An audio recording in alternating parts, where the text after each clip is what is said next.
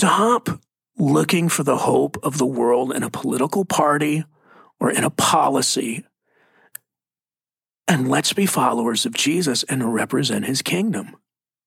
He is the hope of the world in every single issue.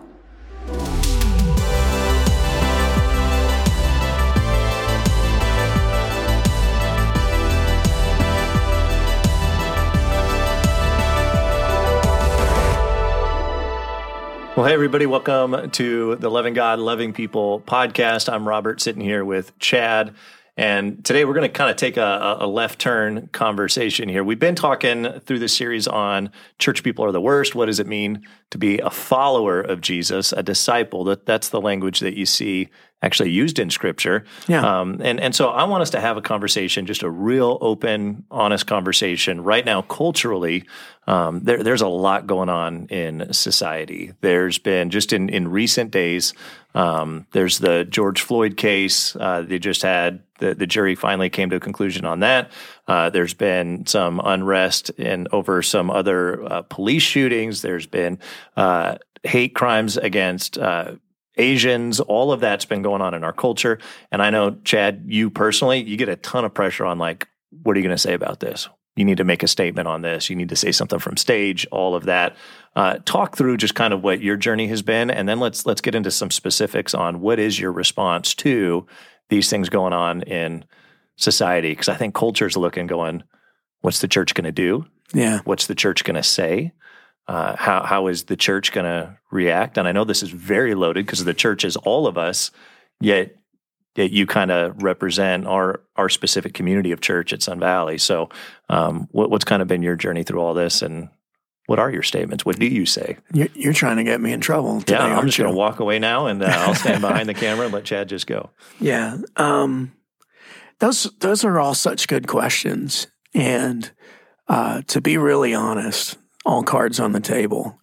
I mean, I find myself in certain moments in our society, I'm sitting in front of my computer going, what should I put on Instagram or Facebook or Twitter or whatever? What does it mean for us to follow Jesus in this moment and in this way? Let's just start with this, Robert. We say this at Sun Valley fairly regularly. It was something that just popped out in a sermon one time when I was preaching, and there are a lot of things like that. And I kind of grab it in the air and put it in my pocket, and I'm like, I'm going to say that again a million times. Mm-hmm. Jesus doesn't take sides, right? He takes over, and everybody wants to separate the world constantly into good guys and bad guys. Yep. Into the two types of people on every topic. Mm-hmm. It is just not that simple. Honestly, to go all the way there, if you really want to get theological on it, we're all bad guys. Mm-hmm. I was talking to a friend of mine, a person of color, when the verdict came out over the murder of George Floyd and all of that, and so I reached out to my friend, and I'm like, hey, give me some counsel here, because I'm seeing people celebrate this, and yet at the same time, I'm just sad about the whole thing. I'm sad that it happened. Mm-hmm. I'm sad that there's a whole group of people who have dealt with injustice for a long time, and that's just true. And then we had this crystal clear picture, right, of this moment that happened with this police officer and George Floyd. And that picture is so symbolic for a lot of people in a lot of ways. And so all this pain pours out, right? Mm-hmm. And yet at the same time, the whole thing's just ugly. And so I call my friend and I say, what do I do here? I'm glad that there's justice. But the ultimate reality is, right, God loves George Floyd and God loves this police officer. Mm-hmm. And so he's like, I don't think there's anything to celebrate. He said, I'm for justice. Mm-hmm. He was like, but Chad, you're right. The whole thing's just sad. And the bottom line is we all need a savior. And yet in our modern world, right, if I say, it's good that justice is served, and I'm going to pray for the soul of that police officer, right? As soon as I say it's good that justice is served, all of my friends who are cops go, "What's the matter with you, dude? You know how hard it is to be a cop? You know what I mean?" And then if I don't say anything, all my friends who are black go, "Hey, what's the matter with you, dude?" Right? And the truth is, the world is just broken, man. And we all need a savior, and we all need God's grace. The other thing is to your question. I'm talking a lot. Perhaps this is a counseling session between us. The other thing is, as a lead pastor of a larger church, hey, you going to comment about this? You got any comment about that? Well, the thing is, something happens every day. Yeah. There's so much brokenness and injustice in the world, and so I pray through when do I really need to address this particular thing. I think also one of the challenges just that I've observed, especially more in recent history, maybe it's always been this way, getting a good definition of reality is really hard to do. Even just understanding, okay, what are the facts of what's actually going on culturally in an incident and all of that? Well, used to, let me, used to, there were two guys that reported the news. Yeah. And you watch it on Channel 5 or Channel 8, and that's the end of it. Yeah. Now there's hundreds, all representing their tribe, and you're trying to decipher reality. To your point, it's real hard to make a statement when you don't have reality yet. Yeah. And everybody's, playing their game and selling their card. Yeah. So it's really difficult. Excuse me for interrupting. No, it's fine. Yeah. Recently, Chad's like, "Hey, where do you think things are with this or something that was going on culturally?" I'm like, "Well, let me go find out." And so I went to Fox News, I went to CNN, I went to Al Jazeera, I went to BBC, I went to all these different news outlets. I remember that. I'm like, "Robert, go check it out and then come back and give me a report." And I'm studying all of them and trying to find, is there any common denominators I can go? At least that's a factual statement across the board. It's just really complicated now. And the stories that I hear on my news feed are going to be different than the stories you hear on your news feed. It's going to be different than, and depending on, where you get your information from, it's really hard to have accurate information. And to quote a friend, you can have all the wisdom of Solomon and bad information and make a fool's decision. And that's exactly right. And let me just make it worse. Okay. So not only do we have all these media outlets, so when something bad happens, you're getting all these different angles on it. Just to go all the way there, when I say the word racism, that means different things to different generations. If I'm I'm a X generation person. All right, nobody talks about our generation. It's all either boomers and millennials. Nobody's giving me any attention. I'm not bitter. Sorry, buddy. But if I talk about racism with a boomer, they automatically in their mind go through the time of civil rights, Jim Crow, all that kind of thing. If I talk to a millennial or the generation after that, a Gen Z, they automatically think of it in terms of it being systemic. And so even the language we're using has to be contextualized because people have different definitions and different paradigms based around the same word. And I know for some of you that's not making sense, so here's what I want you to do. I want you to talk to a boomer about racism, and then I want you to talk to a Gen Z person about racism and look at the different ways they talk about it. They're talking about, principally core the same issue, but two very different realities. So you add all of this different information from media outlets, you add all of these different definitions of the same word and varying experiences. It's just a little bit exhausting. Yeah. So what's the answer to all of this? We can all sit here and go, man, here's a problem, here's a challenge. Okay. Give us some hope, Chad. So I am going to give you the answer because as much as we've progressed in science, in technology, the world has gotten smaller. I can travel around the world, in easy fashion. We're more connected than we've ever been. We're more connected than we've ever been. And in other ways, we're more disconnected than we've ever been. We will never improve in the realm of morality. We haven't progressed. We will never progress any farther than the teachings of Jesus. So the answer in 2021 for what do we do with these moments of injustice, what is the cure, What is the cure for racial strife? What is the cure for poverty in the world? What is the cure for marriages? What is the cure for all the things that are wrong in the world? Slavery, trafficking. The cure is found in the words of a penniless carpenter who lived 2,000 years ago, whose name is Jesus. The answer is love your neighbor as yourself. Love the Lord your God with all your heart, soul, mind, and strength, and love your neighbor as yourself, because all the law and all the prophets hang on those two commandments. Here's the hard reality, right? What does it mean for me to love George Floyd? What does it mean for me to love this police officer? And that is the tension that followers of Jesus live in, even with this big issue, right? What does it mean for me to love a people group that definitely feels the weight of injustice, and to love a group of people that have a very difficult job protecting and serving in the realm of law enforcement? What does it mean for me to love people that get it right and to love people that get it wrong? What does it mean for me to love my neighbor as myself? We will never improve on that. That's the answer. I've got nothing better. And again, Jesus doesn't take sides, right? He takes over, and we need Jesus.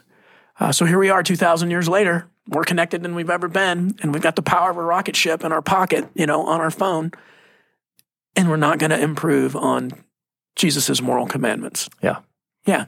He's teaching us how life works. He's teaching us the ways of the universe that he has created, and we can go against that grain and get splinters, or we can go, okay, Jesus knows what he's talking about, and I'm going to actually fall in line with his teaching, his guidance. And the love your neighbor thing, just to expand that includes your Muslim neighbor, your Caucasian neighbor, your Asian neighbor, your Hispanic neighbor, your gay neighbor, your transgender neighbor, your heterosexual neighbor, your Democrat neighbor, your Republican neighbor. Oh, now you're getting crazy. I know. Even your liberal neighbor. Come on, let's just keep going.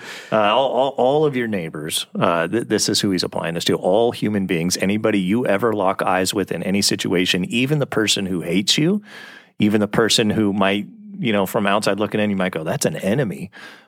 Jesus says, love your enemies. Pray for those who persecute you.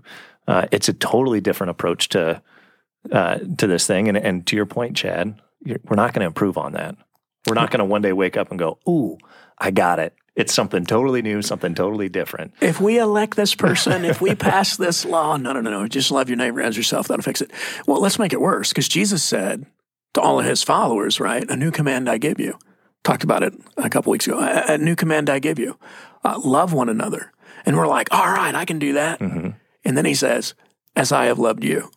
Yeah. And all of a sudden it's dope, because Jesus loved me when I was wrong on every issue. Yep. And Jesus loved me when I was an enemy of his. Yeah. And Jesus loved me when he didn't agree with anything that I thought or said or did.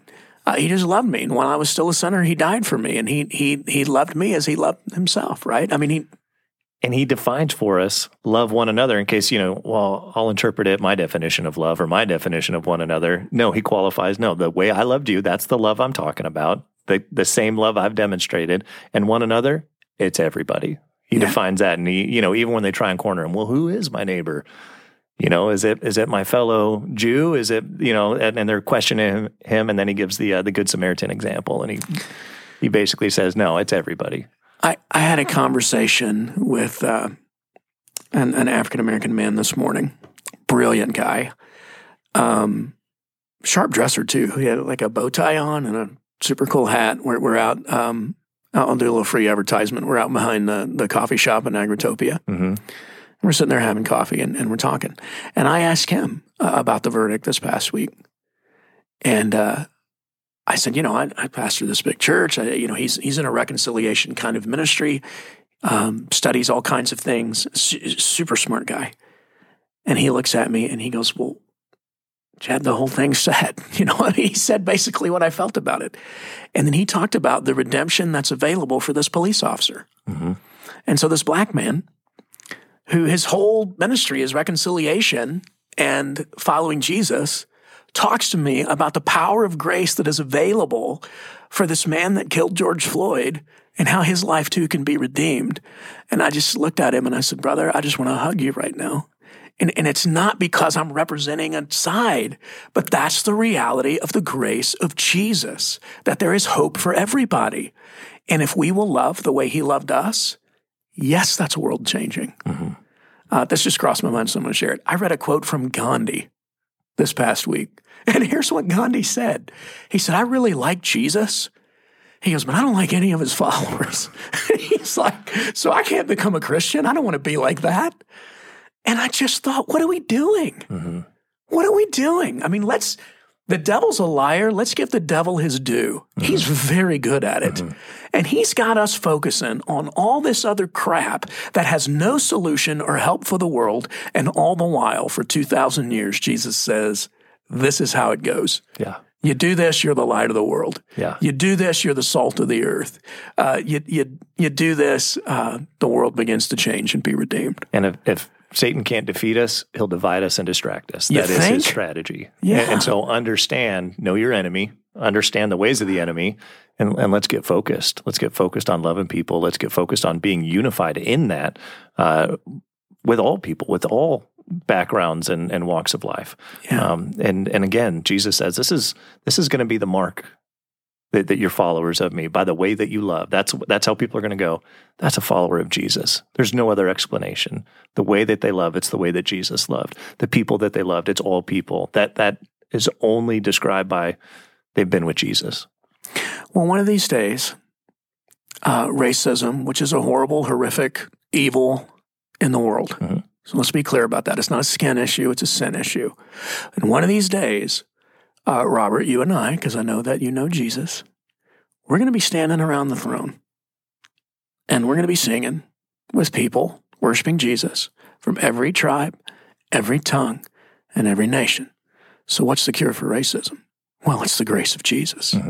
It's the way of Jesus. It's the hope of Jesus. It's the light of Jesus. It's the love of Jesus flowing in us and through us, because one day it will be solved. And it won't be solved because of policy, and it won't be solved because of power. It'll be solved because of I'm preaching now, because of the person of Jesus. That's just reality. And so for everybody listening to the podcast right now, especially if you go to Sun Valley Community Church, let me just be the lead pastor. Stop looking for the hope of the world in a political party or in a policy, and let's be followers of Jesus and represent his kingdom. He is the hope of the world in every single issue. That always has been, that always will be. We will never improve on it. And we're all picking sides and, representing our tribe. God help us. There just needs to be a whole lot of repentance in this realm, beginning with me. The way of Jesus is the answer to all moral issues on the planet. And it begins with love your neighbor as yourself. I'm going to give you a tough question. Okay. So when it comes to... Like you haven't given me one yet? Yeah, I've been just throwing you some softballs here. Let's oh, gosh. Let's really step it up. When there are injustices in our culture, in our society, and again, hard to define what's reality, what's actually going on, but when there are injustices, what is the role of the church? How do we engage? How do we interact? What is our responsibility? And when I say the church, I'm not talking about Chad Moore as lead pastor at Sun Valley Community Church. I'm talking about all of us who say, no, I'm a disciple, I'm a follower of Jesus. What is our role? What's our responsibility? Well, we speak out against injustice. If there is systemic injustice, we get involved to change it. There are varying examples of this in history, but we engage the culture. If something's wrong, we say that it's wrong. If something needs to change, then we get involved in changing it. I'll give one example. So the abolition of slavery. There's a man named William Wilberforce who was a wealthy man. He had power and influence, and he was a follower of Jesus, and he was a fully committed follower of Jesus, and he wanted to abolish slavery. If you've never seen the movie Amazing Grace, watch it. He was actually friends with John Newton, who was the guy who wrote Amazing Grace. But you just see how he lived out his faith in the middle of wanting to get rid of this very unjust thing called slavery. And then eventually that rippled out to America and to the world. one of the things that all of us can do, because some of us right now are going, all right, I'm going to go all the way here. Some of us right now, you're going, there's not any injustice. Slavery was this long ago.